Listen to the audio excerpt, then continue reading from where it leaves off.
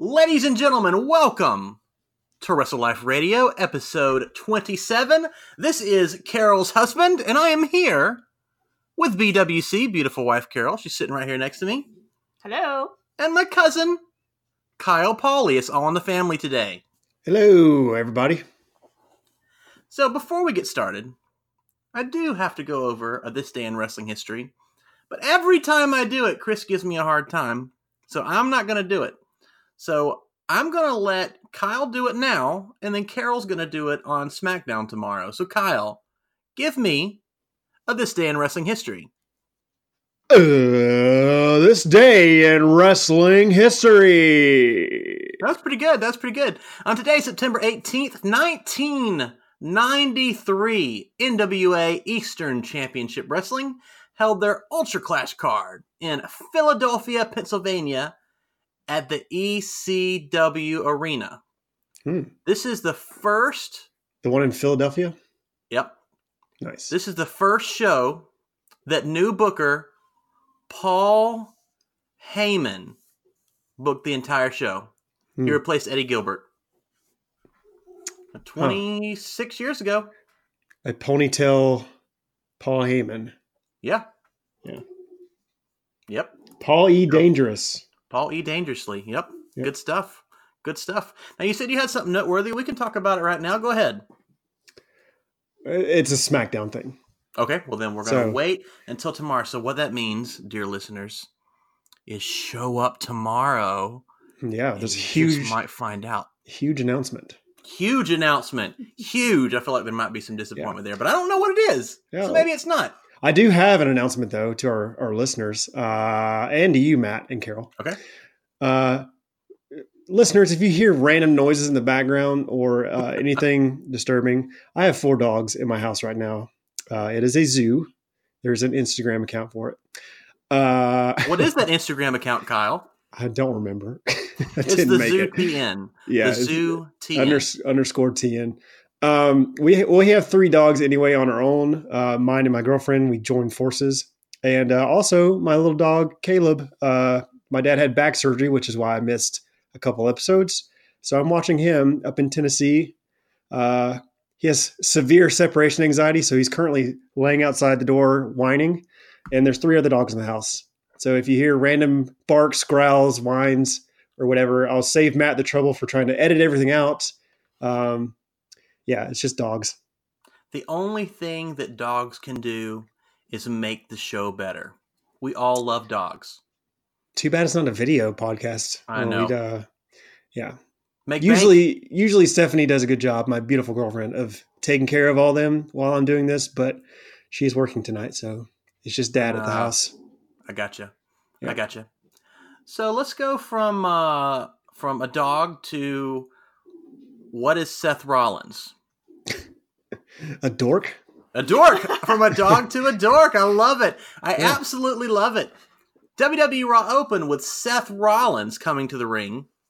And he talked for a little bit, and he talked about what happened at Clash of Champions, about how he beat Braun Strowman, which got a bunch of boos, by the way. And then he talked about how The Fiend beat him up, which got a bunch of cheers. Now, you could argue that these reactions were because of Braun Strowman and The Fiend being over, and I think that is fair. And I know I give Seth Rollins a hard time. That is fair. Obviously, people absolutely love The Fiend. Everything he can do right now is pure gold. And I think a lot of people are ready for them to pull the trigger on Braun Strowman. He always gets right there and then loses. But do you think people are getting a little tired of Seth Rollins? Probably. And if they're not tired of him now, they probably were after the end of the show, which we'll get to. But yeah, actually, honestly, though, I did like this segment. I think he came out and did a nice job. Even when he got some boos or there was a yowie wowie chant when he mentioned The Fiend. Yep. And he kind of didn't, scoff at it. He was just like, yowie wowie indeed. He just kept moving on. And I thought he handled it all well and played his role well. He didn't he wasn't a complete buffoon next to, clearly the inadvertent top babyface in the company now, The Fiend. Right. So the horror clown demon heel that is the most over thing in the company. It makes absolutely no sense. yeah, But, by complete accident. welcome to WWE, where Yeah. stars are made, even though Vince McMahon tries to keep people down accidentally. Yeah. It's nuts. But Supposed to be a heel, but he's the biggest babyface in the company absolutely. right now. But he was interrupted by Seth Rollins was interrupted by the Firefly Funhouse, Mm-hmm. and Bray Wyatt came out. Or he was on there, and he kind of teased the Fiend, and he talked about what happened at Clash of Champions the night before, about how he, friends always forgive, but the Fiend never forgets. And he says that the Fiend had something to say to Rollins the night before, and maybe he'll have something more to say tonight. And he even got a warning from the Rambling Rabbit, and then Bray Wyatt killed him. Yeah, it was everything. Firefly Funhouse is great. I guess we don't have to worry about the rabbit. He seems to come back. He bounces back. Yeah. Every time he gets murdered, he just comes right on back anyway. So I assume it is the same WWE, so rabbit. he's not selling that injury. No, not at all. But yeah, so then after that, Raw's graphics were upside down, which I actually thought was a mistake. And if it was supposed to be like this weird thing by the Fiend, they didn't sell it very well. Like, they just kind of kept talking, and at the end, Renee Young was like, wait, has this been upside down the whole time? And then Corey Graves kind of stumbles over his voice and, like, tries to redeem himself, so he's talking about the main event, but before he can even finish, they cut to Braun Strowman in the back. So if this was supposed to be this thing where... I think it was. I think it was, too. Yeah. I do. At first, I didn't, but it was it was a little weird. Yeah. It was weird. If it was intentional, what they should have done, which is something I know as a designer and someone who deals with graphics on a daily basis, it's called consistency. So if you want something in your graphic that it's like an element or something, if you want it to make sense and not seem like a mistake, you repeat it or have like some consistency in your other graphics. So what they should have done, if this was on purpose, they should have throughout the night done some weird graphic-y stuff, and then they could have said like, the Fiend was messing up Raw or something. Yeah. I don't know, but definitely have them. It would have refer definitely to seemed it. like less of a mistake for Yeah. sure if it was intentional. Yeah, the whole thing was a little weird, and I agree. I just and they could do it again next week, and then maybe that would be and this whole this whole Bray Wyatt thing everything's been very subtle, and they've done a very good job. Like when the puppets were in the background and they never acknowledged them. So maybe it'll continue next week. I don't want to judge it too harshly, but it did come off a little strange. It really did. Yeah. But the best part was that the Firefly Funhouse theme music was still playing when we cut to Braun Strowman. So we got a little bit of Braun Strowman walking along to, we're really glad that you're... Which was great. Great. So Charlie kind of interrupts Braun, and she's like, hey, I thought you were taking the night off. Why are you here? And he said, because the next person to step into that ring is going to get these hands. Because he's got to sell those t-shirts, I guess. Yeah. So after the commercial, the Revival, Robert Bobby Roode, and DZ Dolph Ziggler come out. And it's announced that we're going to have a tag team summit. I don't know what a tag team summit is. A summit to what? Yeah, I don't feel like the WWE knows what a tag team summit is. But they thought, you know what? We need these four guys out like here for a reason. We're going to name it something. A conference or something? So they were all out there, and they started putting themselves over very briefly. Then Braun Strowman comes out, and if you ever wondered what Vince McMahon thinks of the tag team division, well, here's your answer. Because Braun Strowman absolutely murdered them. Now, he didn't do much to Bobbert.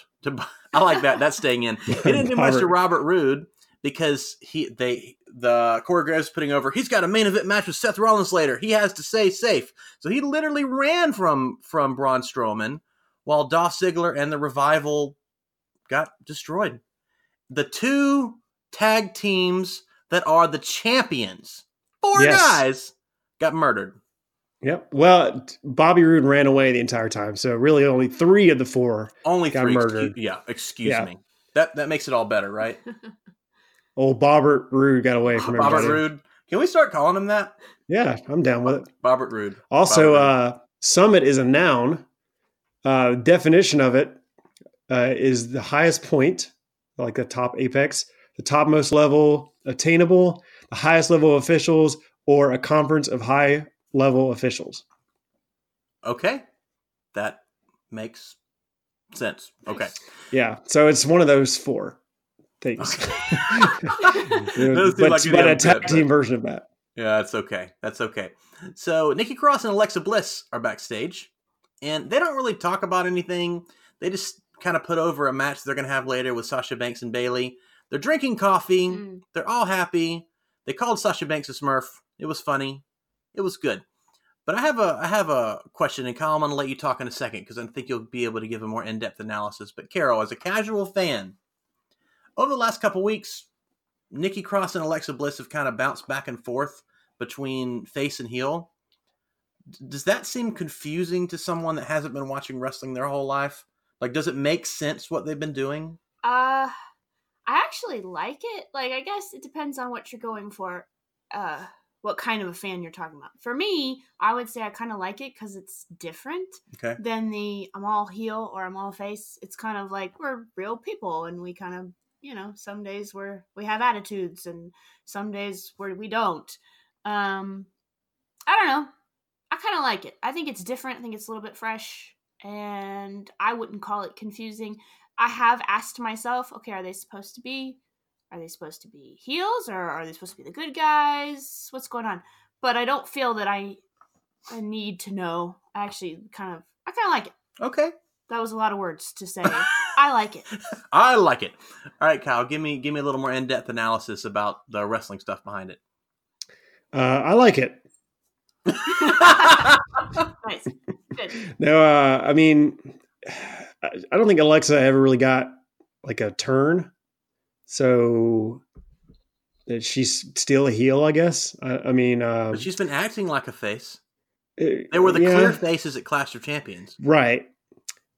Well, they were like heels 2 weeks before that. Exactly. When they, which is what I said in our Clash of Champions interview, because they were heels the first time those two wrestled, and then they were faces the next time.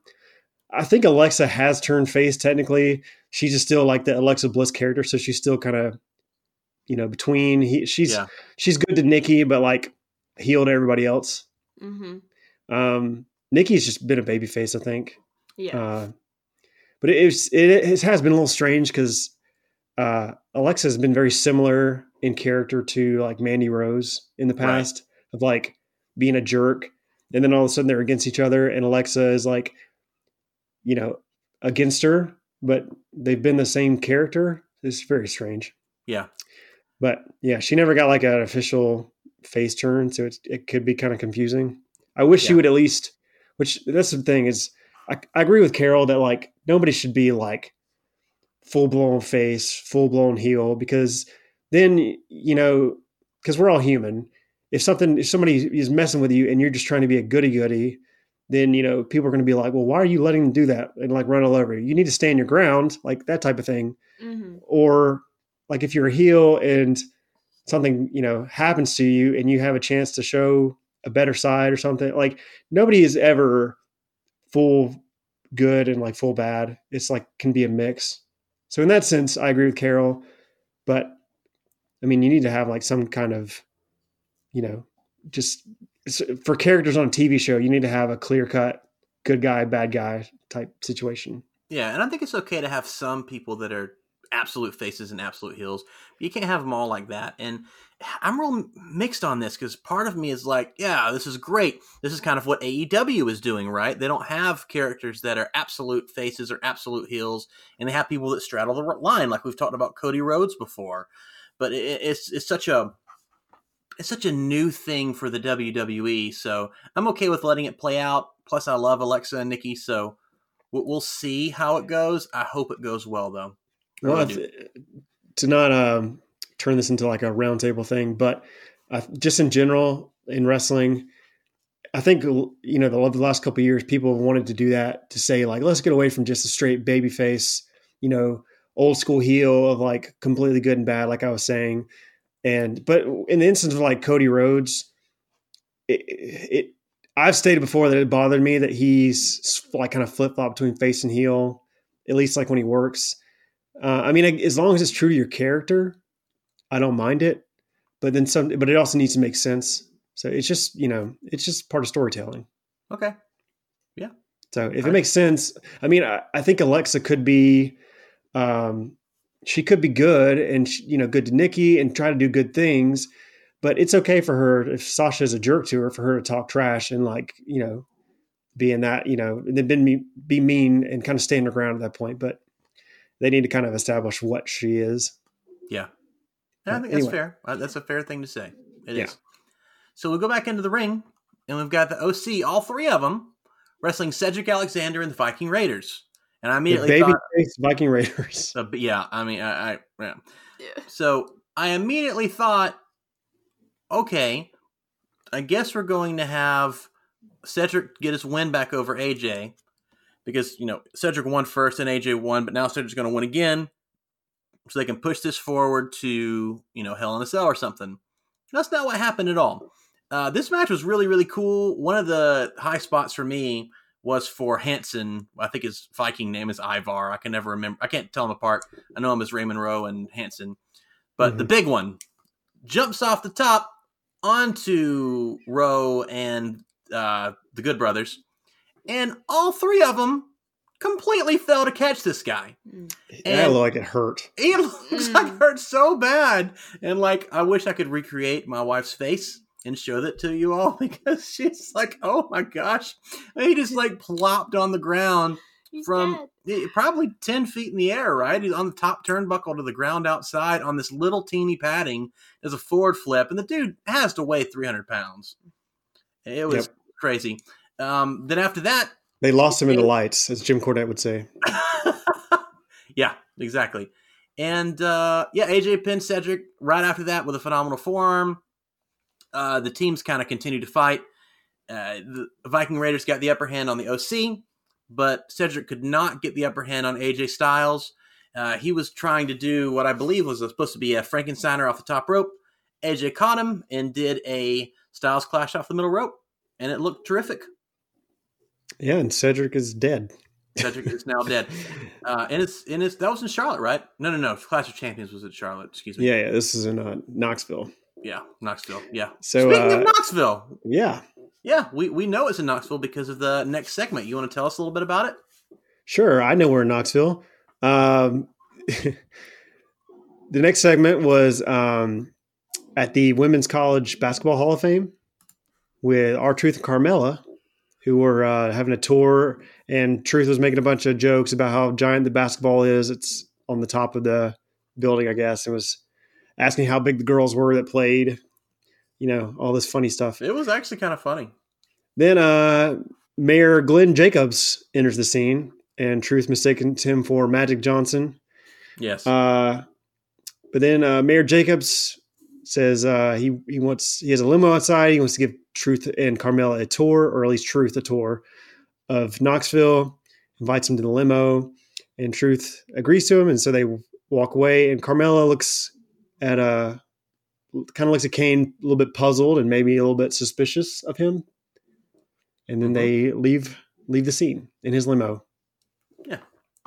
Yeah. So it was fine. I always love the 24/7 segments. This so at the beginning of the show, after Firefly Funhouse, Carol says, actually, you tell us. Tell us what you said. I did. I said, in Bray Wyatt, the best thing on television today. Like all of television. Until R-Truth gets on TV and she says, actually, R-Truth, the best thing on television today. I love it. He's so entertaining. So yeah, it was cool. And Mayor Jacobs, he looks really familiar. Has he been on WWE before or something? I think he was my dentist at one point. Was he? Oh, yeah. That's interesting. I have to say, it took me a minute. I was like, this is somebody I know. Who is that? Do you know who it is? It took me a second. Who is it? Well, I mean, it's... I got nothing. Okay. Abyss? Yeah, you know what? I think Abyss is producing the show. Maybe that would. Is he really a man? I don't know. Let's move on from this. King of the Ring finals. Baron Corbin defeated Chad Gable. Yeah, baby. And I tell my beautiful wife, Chad Gable's music sounds like the generic music in a WWE video game. It is so bad. And if they really want to push this guy, like, at least just give him an intro, right? Like, the rest of the music sounds fine, but it's just, it sounds so plain and bland. Anyway, that doesn't matter because the match was freaking awesome. It was so good. And at the end, Gable was going for a tornado DDT, and it got reversed into an end of days. It was great. It was one of the best deep sixes I've ever seen in my life. He spun around like 100 times. I'm telling you. I have, and I had mentioned this last week, and Chris was not happy with me, but I've really come around on Baron Corbin, and as long as they don't push him to the moon, and they keep him at this spot of the card, and he just keeps putting on good matches, I'm fine with it.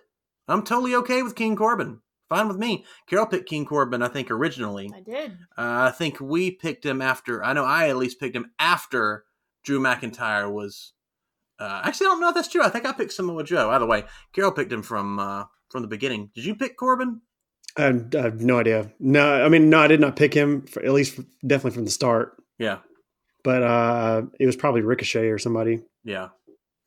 But I will say, this is actually going to bring us to my weekly segment. Okay. Uh-oh.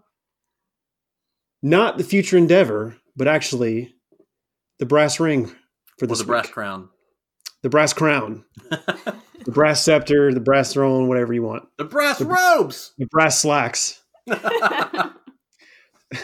It's actually not just Baron Corbin, and it's not just Chad Gable. It's the entire King of the Ring tournament. Right. Now, I will say, I really enjoyed this tournament. I really wish they would have done this on the King of the Ring show or the Clash of Champions show. I know it was kind of a weird timing because if it's on the pay-per-view, it's not a title match. So it's kind of weird, but man, this deserved to be on something more than just Raw. Don't you think? I agree. They gave it the yellow lights and everything like it was a Clash of Champions match. And I mean, obviously King of the Ring used to be a big pay-per-view and it was a lot bigger than, it used to be a lot bigger. And, they kind of dialed it back the last couple of years and then even had gotten rid of it a couple of years. And then they brought it back, mainly because the other great tournaments that have been in wrestling in the last year or so. So, but really all the matches, this might be like one of the best King of the Rings, in-ring wise and work rate wise in at least a long time. And I was also not sold on it when we got to the finals because I was like, there were a lot of good names in this tournament. Right. It's kind of a letdown that Baron Corbin and Chad Gable, the last two, because they haven't really done anything with them. Gable has been short, the entire time and hasn't got pushed. Corbin, everybody hates him. But man, these two came out and put on an awesome match. Gable is now over. The fans are behind him. And I guess the only other downside, I kind of wish they would have given it to Gable because Corbin did have heat already. And, Corbin, he's going to have heat, anyway, going out of this. And if Chad Gable were to win, I think you could still do a program with these two. But you know what? They had a great match. I'll give Corbin credit because, like you said, Matt, you come around on him. This wasn't his only good match in the tournament. He's had good matches with several people. So I think Corbin's back. I think he did great in this tournament. I think he deserves to win with how he did. And Gable, I hope they keep pushing him. But King of the Ring tournament, I'm giving it the brass ring. It's great. It was awesome this year. Hopefully this leads to them taking it more seriously next year and actually putting it on a pay-per-view or at least the semifinals and finals. But yeah, as far as just tournament this year, it was great. Yeah, I completely agree. I absolutely love the King of the Ring. I love wrestling tournaments anyway. I kind of wish there would be some sort of prize other than, a fake crown and robe and scepter and throne. But Corbin now gets a new gimmick to go with the slacks. Oh, goody. I think that's the whole reason they gave him the win because they were like, man, he's in slacks for no reason. We got to do something. Yeah, I don't know. But I really did love the whole tournament. This is your first King of the Ring tournament, isn't it? It might be. Yeah. I enjoyed it. I think kind of from the beginning I didn't pick Corbin, but I was like, it'll be Corbin. Yep. But as it went along, I started to get more behind him and kind of like, all right, cool. Let's give Baron Corbin a chance to come back. He can redeem himself. We can get behind this guy. And then Chad Gable came on the scene, and again, they weren't doing it very well, but it ended well. Yeah. So I was not very excited about the match, but the match was great. Yeah. And then it all has ended well, and I'm excited about both of these guys. Right. So it sort of was a process. I don't know if they planned for that, but that's how it went for me. Okay. They don't plan for anything. Right. No. Lucky happenstance for WWE. Yeah, just imagine if they had done this with Gable, who was like actually a little bit of something, Right. and Corbin, who was, I mean, Corbin has done something, but I mean, fans were like not. They didn't really like him at all. But yeah, imagine if Gable at least had something to go off of. I mean, he would have been even bigger after this, and he is now, but he would have just been taken off. It's just so difficult with WWE because they pushed Buddy Murphy for a couple weeks, and then he hasn't been seen since he beat Daniel Bryan. They gave Ali all these awesome backstage segments. They're not doing anything with him. And then he came out and lost. Yeah, so that none of it makes sense. None of this makes sense. So I don't know. As long as they keep pushing Chad Gable, I'm down. We went to one of my least favorite segments of all time. And I hated all of this except for the big return. And I'll let you tell me what you think. But they had a gender reveal party. And Maria comes and she goes, well, I guess it's time for me to reveal the gender of my baby. It's a boy. And if you've ever been to a gender reveal party. I was going to say, do the writers know what a gender reveal party is? I don't think they do. I feel like they just like, they must have just got like a Urban Dictionary or something and just saw these like... Yeah, first a summit and now a gender reveal party, and they don't know what either of them are. Either of those things are. Just throwing words around. Exactly. So, Carol, tell me, in a gender reveal party, what usually happens? Just give me a 10-second breakdown. All right, let's have something like, say, blue balloons coming out of a box or cupcakes with blue frosting. Something more exciting than it's a boy. That's not a party. That's a Facebook status. Exactly. Yeah. And what's great about it is she goes, it's a boy. And oh, Mike, you're not the father. The father is Ricochet. And like Ricochet's eyeballs are like, wait a second. And he goes, no, Mike, obviously she's lying, bro. I mean, I wouldn't say I would never. And then which made Mike go just lose it. And like, first of all, if you've been accused of impregnating someone else's wife, those are not the correct words to use. Yeah. I just want to throw that out there, Ricochet. If you're listening, maybe next time, be a little more subtle, be a little more calm, and then don't admit that you think she's attractive at all. None of it. Never, ever, ever. So Mike slaps Ricochet and says, we're going to go to the ring. And I was thinking Ricochet was probably like, man, I shouldn't have come to this 24/7 participant party that's going on here, because basically I think R-Truth just like announced he was having a Knoxville vacation, and so all the 24/7 people were just like, oh, there's a gender party tonight. Ain't got nothing else to do, might as well. Nobody to chase. It's so stupid. It's so stupid. But what wasn't stupid was another Firefly Funhouse segment. And then Bray Wyatt has his wall of friendship. And he shows Finn Balor, Kurt Angle, Jerry Lawler, and Mick Foley, and he's got little portraits of them with X's over their eyes and like a big frown over their face. And he says, I need to add someone else to the wall of friendship. Maybe I need a new friend. Then we go to the ring. And Mike Kanellis is in the ring. Ricochet's music hits. And instead of doing his cool intro where he holds his hand up in the air, actually, first of all, let's point out that stupid Ricochet sound is still in his music. Either way, he comes out and it's so stupid. Go. It's so dumb. But get it? Because his name's Ricochet. You know what? I never thought of it. I guess it should stay. So Ricochet comes out, and instead of doing his cool entrance, he's like begging like Mike, and he's like, bro, it definitely wasn't me. Like, she is lying to you. He slides in the ring. Mike tries to attack him, but Ricochet is like rolling all around the ring, and he's like, dude, it wasn't me. And so Mike slaps him or punches him, one or the other. I can't remember. And Ricochet finally figures out that he's in a wrestling match. And he beats Mike in like 60 seconds, hits him with a recoil. It was over. He just destroyed him. We go to commercial. And we come back, and Maria goes, Mike. Rick O'Shea, the Irishman, is clearly not the father. I just wanted to motivate you. But I guess I'll show you who the real father is. And it's Rusev. Now, we haven't seen Rusev in quite some time. And he got a pretty good pop. But I feel like the pop would have been even bigger if he wasn't stuck in this stupid segment. Nobody cared that Rusev was back. Oh my gosh. They were just like, he's in this? Yeah. Like, no, like, the fans are standing there. They're just like, okay. Like, this whole time, like, all this is happening. Obviously, Rusev comes down, kills Mike Kanellis, puts him in the Accolade. Yeah, he beats him up for a while, and then they have the match for 30 seconds. Yeah. He chased him around the ring and just beat the crap out of him. And then Rusev beat him up, put him in the Accolade. He tapped out.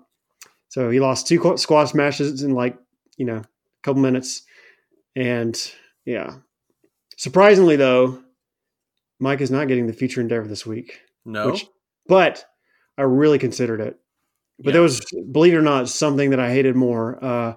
And it's not on this show. Oh, I can't wait till SmackDown tomorrow. That's going to be great. Yeah. I'm trying to figure out. I'm going to look at the results here in a second while you're talking. I'm just trying to figure out what it is. I do want to say that while Mike was getting beat up, before he got beat up, he tells Rusev, you know what? I don't even care anymore. Congratulations. And starts running out of the ring. And Michael Cole says, this guy's a loser. And if Michael Cole calls you a loser, your career might as well be over, bro. It's done. And I know what losers are. This guy's a loser. I can't. So, honey, you watched wrestling with me in 2011 for a year or two, right? And then we've been watching wrestling since January. One of the worst segments you've ever seen? This whole thing between Mike and Maria, I don't know why it's happening, why it's on my television, why it's on WWE. It's the weirdest thing I've ever seen. Right after Sami Zayn in that chair thing. That was weird. That will talk, because I think that was the dumbest thing they've ever done. But this comes right after that. Yeah, I feel like this was just like, Paul Heyman gets the creative director of Raw. Yeah. And he's like, I got this idea. I want to use Mike and Maria because I know that Maria can be a really good heel. Mike's could be solid. He's probably seen it in ROH when they, were, a heel couple. In He's Japan, like, I think I can do. Yeah. He's probably like, I know they could be something, but I'll, figure something out.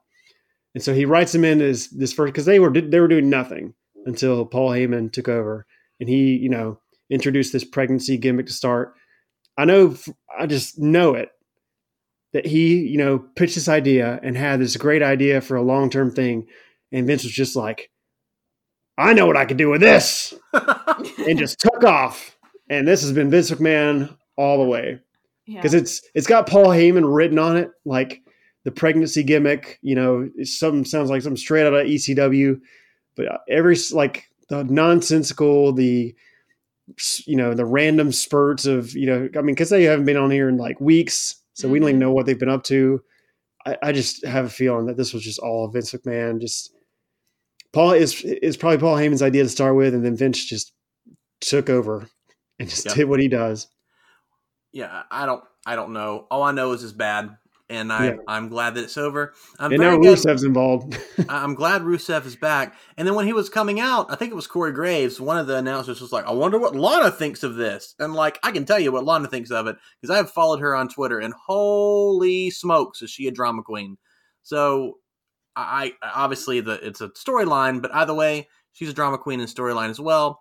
I hope that this doesn't become this weird, Rusev and 2 women thing fighting over him, but I don't know. I'm glad Rusev is back, but I don't want someone to come back just to be thrown in crap.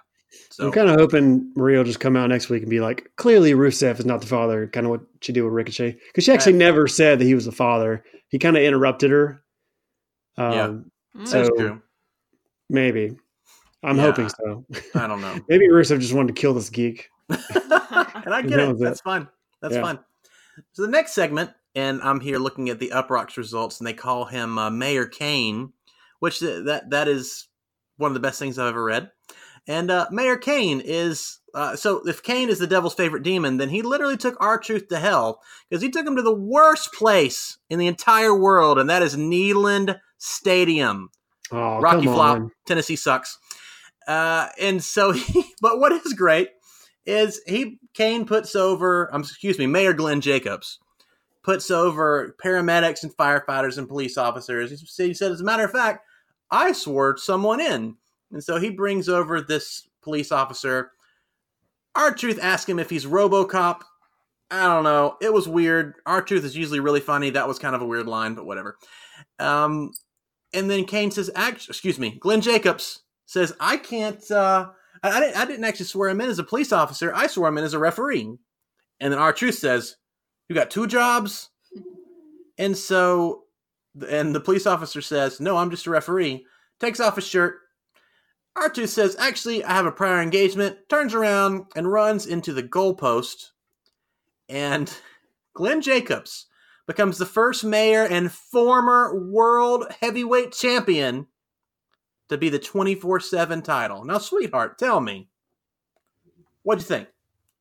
I think it's nice. Bring the old guys back. Have them get a win, and it sets up another opportunity for R-Truth to become yet again your 24/7 champion. That's true. You got anything to add, Kyle? Yeah, I take issue as a resident in the state of Tennessee. It's really troubling that the mayor of Knox County is falsely dressing up pedestrians as police officers. And I think there should be an inquiry about this in Knox County because it's pretty disturbing. I can see it being a problem. Actually, they kind of touched on that, and we'll there's definitely another segment on this, and we'll tell you about it shortly. So this next segment was really weird because earlier in the show, they're like, Rey Mysterio, the greatest masked WWE superstar of all time, is in action later. So Rey Mysterio comes out, he's in the ring, he's ready to go. And Cesaro's music hits, so I'm like, cool, Cesaro's going to job, but I'm fine because Cesaro is awesome, this match is going to rock. And so Cesaro comes out in like regular clothes. And he's like, the next time I see your son, I'm going to beat him up. I'm like, this is kind of weird. So he climbs in the ring and he's yelling more at Rey. And then the referee calls for the bell and Cesaro literally says, oh, this is a match now? I'm like, well, what kind of booking is this? Was someone else supposed to come out? And Cesaro's like, no. Hit my music. I have something to say, but I'm not going to fight whatever other goober that Mysterio is supposed to wrestle. I don't know. I just thought it was really dumb. Either way, the match was awesome. Cesaro got in a lot of offense. Rey Mysterio got the win with the sunset flip powerbomb. It was cool. Yeah, I actually walked into the kitchen or something and then came back after the segment had started and or after the match had started, and I was standing there for a second. And I was like, did I miss something? Like, why is he in shoes and pants? Yep. I just walked to the kitchen. It's like I didn't. Is there a segment I missed earlier on the show? But no, he was just. I guess he's the new Corbin. Yeah, he's got street clothes he's wrestling in now. Makes sense. Yeah, it was very strange. Yeah, it was. But the match was good. We got Authors of Pain in a backstage vignette. How do you say that word? Vignette. We had AOP. And so basically, they say, we haven't had a match since WrestleMania. And the reason is because nobody wants to fight us. So, I'm sitting there and I'm like... Not in English, by the way, which I actually really liked. Yeah, it was really cool. And first of all, I want to say, and I'm not complaining, this segment was incredible. What they said, nobody wants to fight us. I thought, why don't you just go knock on Aleister Black's door? Because he wants to fight somebody too. So it all makes logical sense. But I guess they decided not to do that. Yeah, but basically they said that if no one will accept their challenge, then they will absolutely... get into a fight on their own, which is fine. I don't know much to say about this. I don't know a lot about the Authors of Pain because I haven't really seen them a lot. except for, toward the end of their most recent run when they weren't doing much.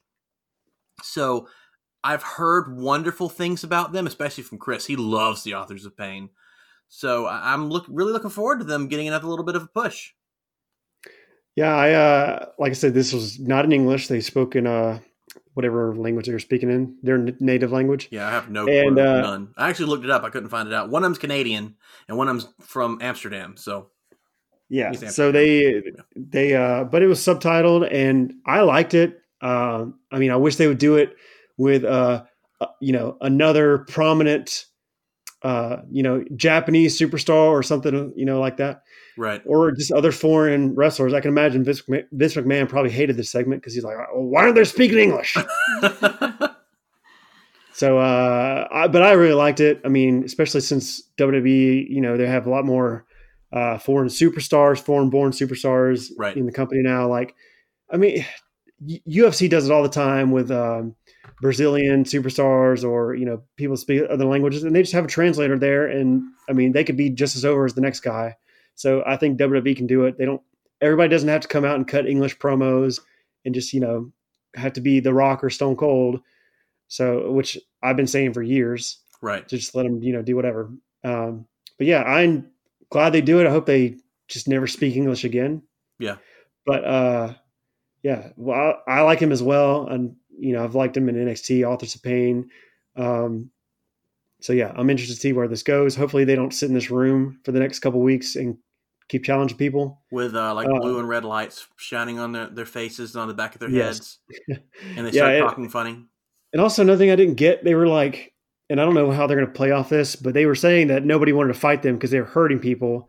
And I was like, okay, I know they like to tote the line of like breaking kayfabe sometimes and like saying stuff that's real. So, but I think either way, this is not a good line to use and not a good story to put off of, because either A, they were really hurting people and were getting complaints, which is not good. And so their fans are going to hate them if they know they're injuring people.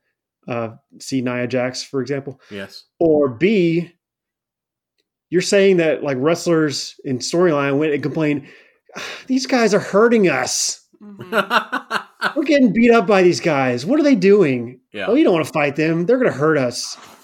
Like, this doesn't make any sense either way you put it. So yeah, it was kind of a weird line, but I think for the most part, it was well produced. I enjoyed it. It made me glad to see him again. Yeah. So, after that, we had a third Funhouse segment, and then Bray Wyatt is hanging up a photo of Seth Rollins, and Seth Rollins has those X's over his eyes and the frowny face. And, Carol, what did you... This is the third Firefly Funhouse on the show. Do you think that that's oversaturation, or do you think that he's the hottest thing on TV and he needs to be there? It just depends on where they're going with it. So if they're going to keep pushing and do something with it, then this is great. Peppering in a little bit throughout the show is great. They're not long segments. Right. It's just a little bit at a time. If they're going to do this for a while and then eventually just hang it up and forget about him, then I think this is dumb, because they've done that recently, right? They've really pushed people, and now we have Aleister Black sitting in a room, right? And we only go to that room every now and then to check on him, make sure he's still alive in there. So if that's what's eventually going to happen, is that we're just going to kind of phase out, forget about Bray Wyatt, and move on to the next guy, then that's dumb. But I hope that doesn't happen. I hope that they're doing all of this because they're going to go somewhere with it and keep having him showing up and the Fiend and all that stuff. So no, I don't think it's too much. I like the peppering in throughout the show. Okay, cool. But yeah, the segment was fine. All he did was hang the picture. Wasn't much to it. And we went straight to Sasha Banks and Bayley versus Alexa Bliss and Nikki Cross. This match was really solid, but it was a little weird for me. Alexa Bliss sold basically an ankle injury. And it was her knee. Yeah, I don't think it was a legit injury. No. So I don't know what the point of it was. I tell you, if nothing else, though, it made Nikki Cross look like a friggin' superstar. Because first of all, I know it wasn't a legit injury because Bliss did a backflip onto Bayley and Sasha or a front flip onto Bayley and Sasha at one point. Yeah. Bayley was the only one that caught her, by the way. Yeah, I heard about Sasha that. just kind of fell down. And then, so she gets up, she's like favoring her leg or whatever. And then Bailey targets the leg, but she's grabbing her left leg. And Bailey grabs it and she's going to smash her into the stairs. She twirls her around and throws her in the stairs. Alexa Bliss's right leg hits the stairs first. And I'm like, okay, well, clearly it didn't hurt. And then Alexa gets up and holds her right knee. And I was like, huh. So I didn't even notice that. Yeah. Unless she hurt her right knee instead of her left knee for real. Yeah, they got the knees mixed up. And then Bailey started targeting her right knee for real when she started attacking it after that. So yeah, Bliss got taken out. So it was basically a handicap match. And like you said, Cross was strong on her own, but obviously lost to the heels in the end and tapped out to the bank statement. Yeah. What was one of my favorite spots in this match, and it was just the way that Nikki recovered, is she pulled Sasha out of the ring and put her in between the apron and started beating her up like she always does. And she was going to do the same thing to Bailey, and instead Bailey couldn't fall into the apron, so she actually slid out of the ring, and immediately, without missing a beat, Nikki just turns her around and slams her into the barricade. And I think a lot of wrestlers, even really solid wrestlers, would have kind of been lost in that moment because it would have totally taken them out of what their plan was. And she just recovered so seamlessly that anyone watching wrestling that hasn't been watching it long, or even those that have been watching it for a long time, I think that they would have missed that. And I think she did an absolutely wonderful job. I love a lot of wrestlers these days aren't good workers, right? Because they don't have that kind of instinct. They have their plan, and when it doesn't go according to plan, they get kind of lost. And you're a good worker when you can, like, because it's supposed to be a fight. Like a wrestling match is supposed to be a fight. So, and I've seen this happen to, I think one of the, just what's popping in my mind of a recent one, Samoa Joe. I think it was him and Finn Balor were wrestling each other, and I don't remember what happened exactly, but I just remember the spot where there's something supposed to happen, it didn't happen, and Joe just like slammed him down. Right. And it was just, I remember seeing it. It's like, okay, well, they messed up there, but you couldn't tell really, because Samoa Joe was just like, all right, well, that didn't work, so I'm going to kill this guy with this move. Right. Like, and just moved on. Like, but so many times people get lost. They try to do this thing that they're trying to do, and it's just like goes downhill, and everything that can go wrong goes wrong, and she probably just didn't work, so she just throws her in the barricade. Yeah. And I'd like to see more of that. People, thinking on the fly. And it was just such and I hate to spend so much time on this because it was such a small thing, but it really showed that Nikki knows what she's doing, and she just really deserves her spot on the card. After the match, Becky Lynch came out to make the save because they were still attacking Nikki Cross. And Becky Lynch has a chair in her hand, and she's going 2-on-1 with Sasha Banks and Bailey, who are both in the ring with chairs. And Charlotte Flair's music hits. Worst chair fight. Yeah. I don't know what they were doing. I have no idea. So Yeah, so Charlotte comes out, gives a big boot, and she's wearing like these ridiculous heels. I don't even know how she lifted one of her legs and didn't fall over, but she big booted. Who let her go out there and wear these heels? I have no idea. But she they were gigantic. They were huge. But she did it fine, so I guess it's fine. She big booted Bailey in the face, and then Sasha and Becky have this like weird chair lightsaber battle. It was really strange. And then, Lynch took out Sasha Banks, and then Charlotte slides in the ring, and her and Becky stare at each other, and that ended that. Mm-hmm. And it was okay. So after that, we had more of Sasha Banks after the commercial break, and she challenges Becky Lynch to a match at Hell in a Cell. And then Becky Lynch says, absolutely, but I won't just have it at Hell in a Cell. I want it in Hell in a Cell. So if I'm correct, Sasha and Charlotte had the first ever and only women's Hell in a Cell match. And now we're going to have Hell in a Cell match number 2. Yep. So it's going to be good. I wonder if chairs will be hanging from the top of the cage.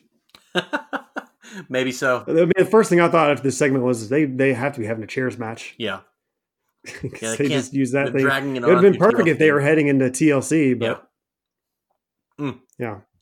So, honey, back to your expertise.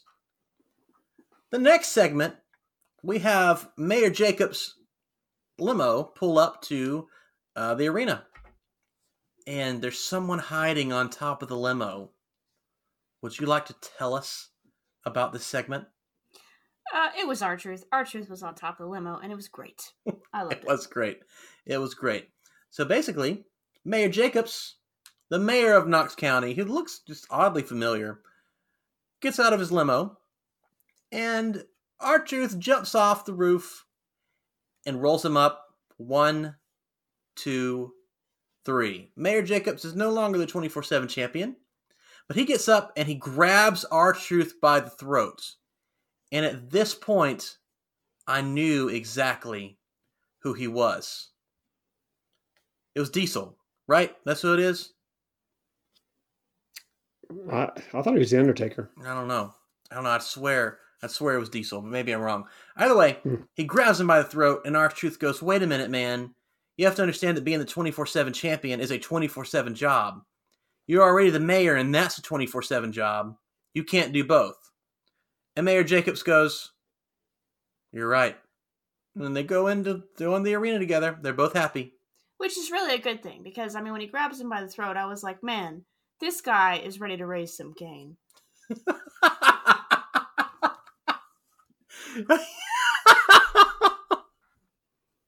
We're going to move right on from that. That was terrific.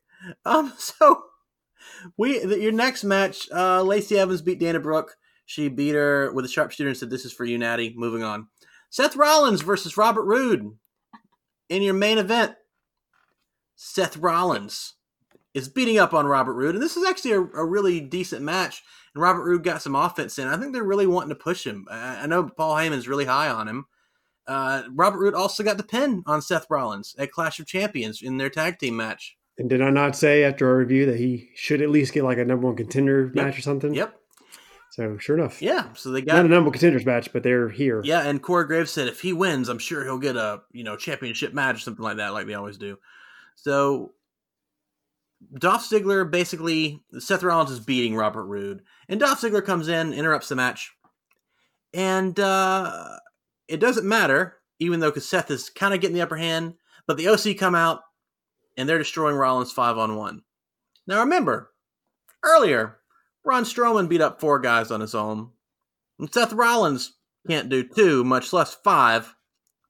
But who were to come out but Kane? Now, we haven't seen Kane in a long, long time. Definitely not in this show.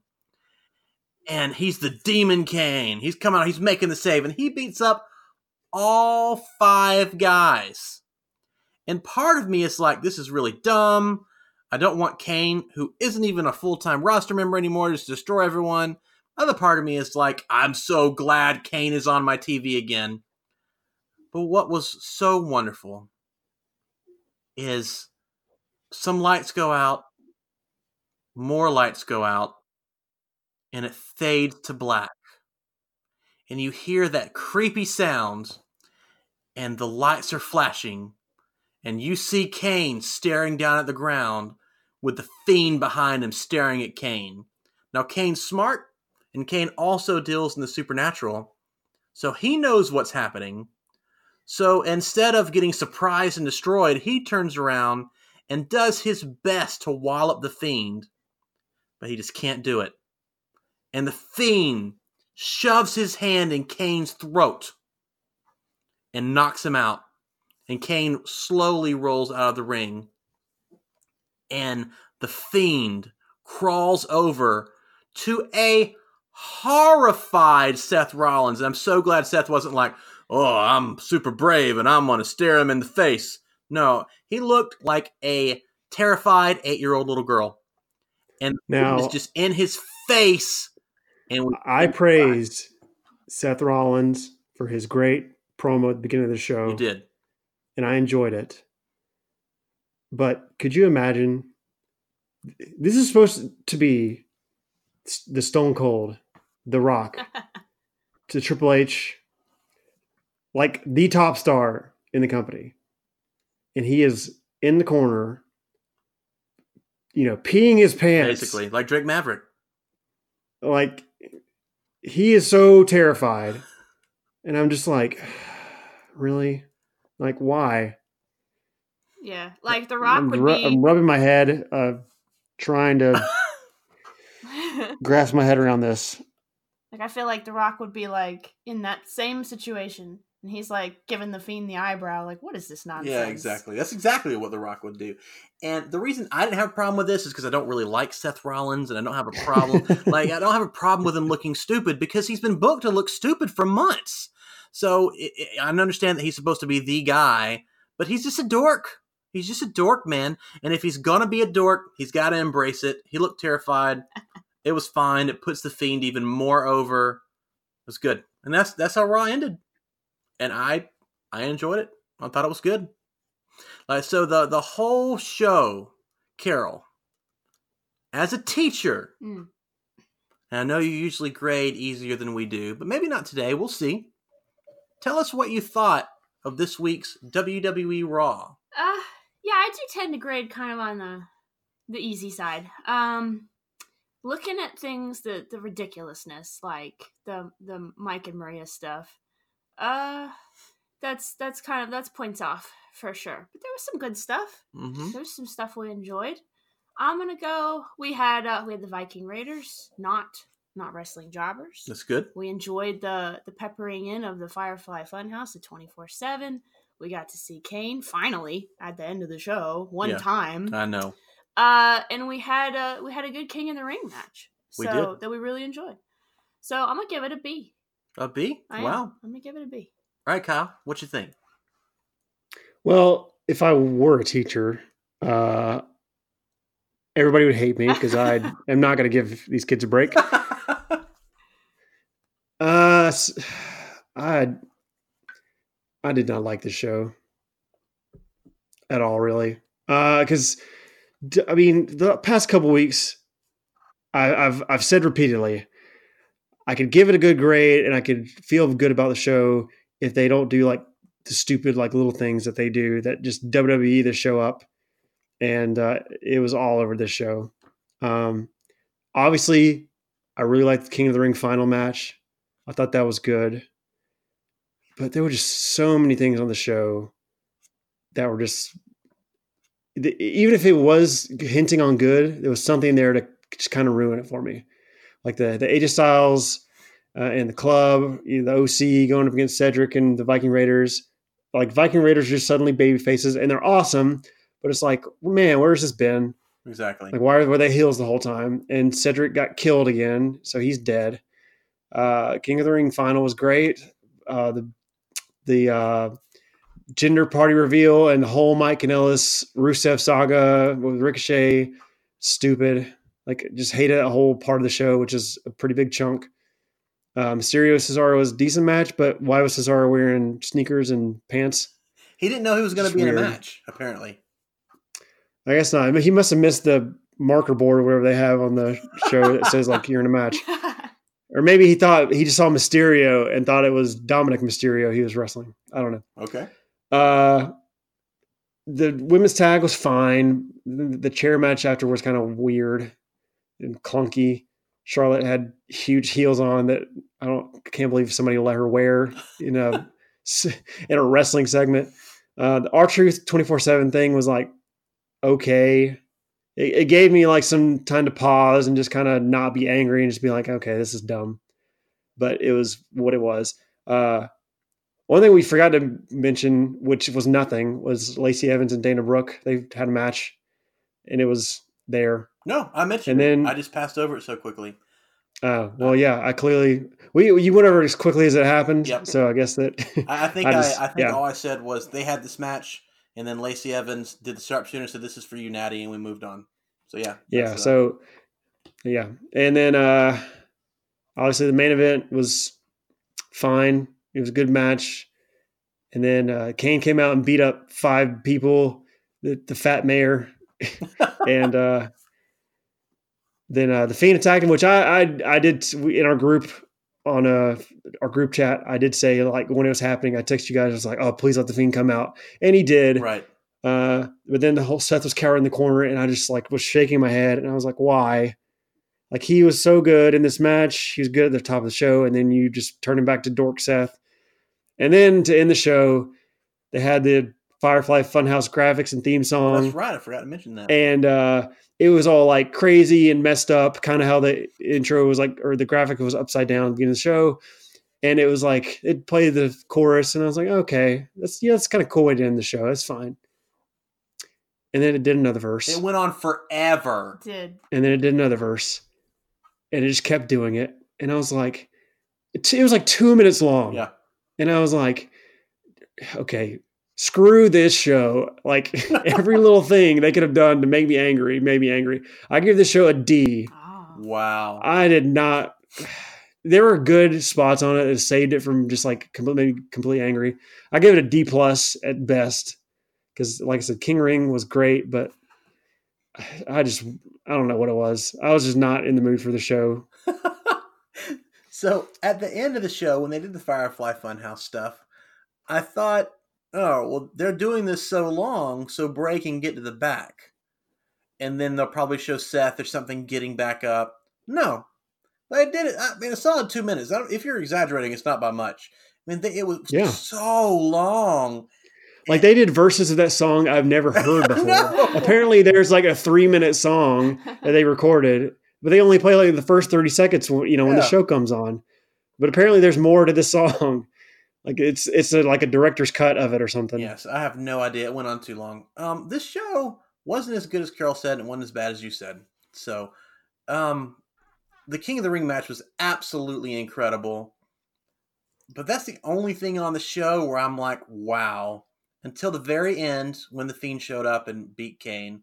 There were so many little things about this show that really bothered me. And I always say that I can get over the little things if there's good action in the ring.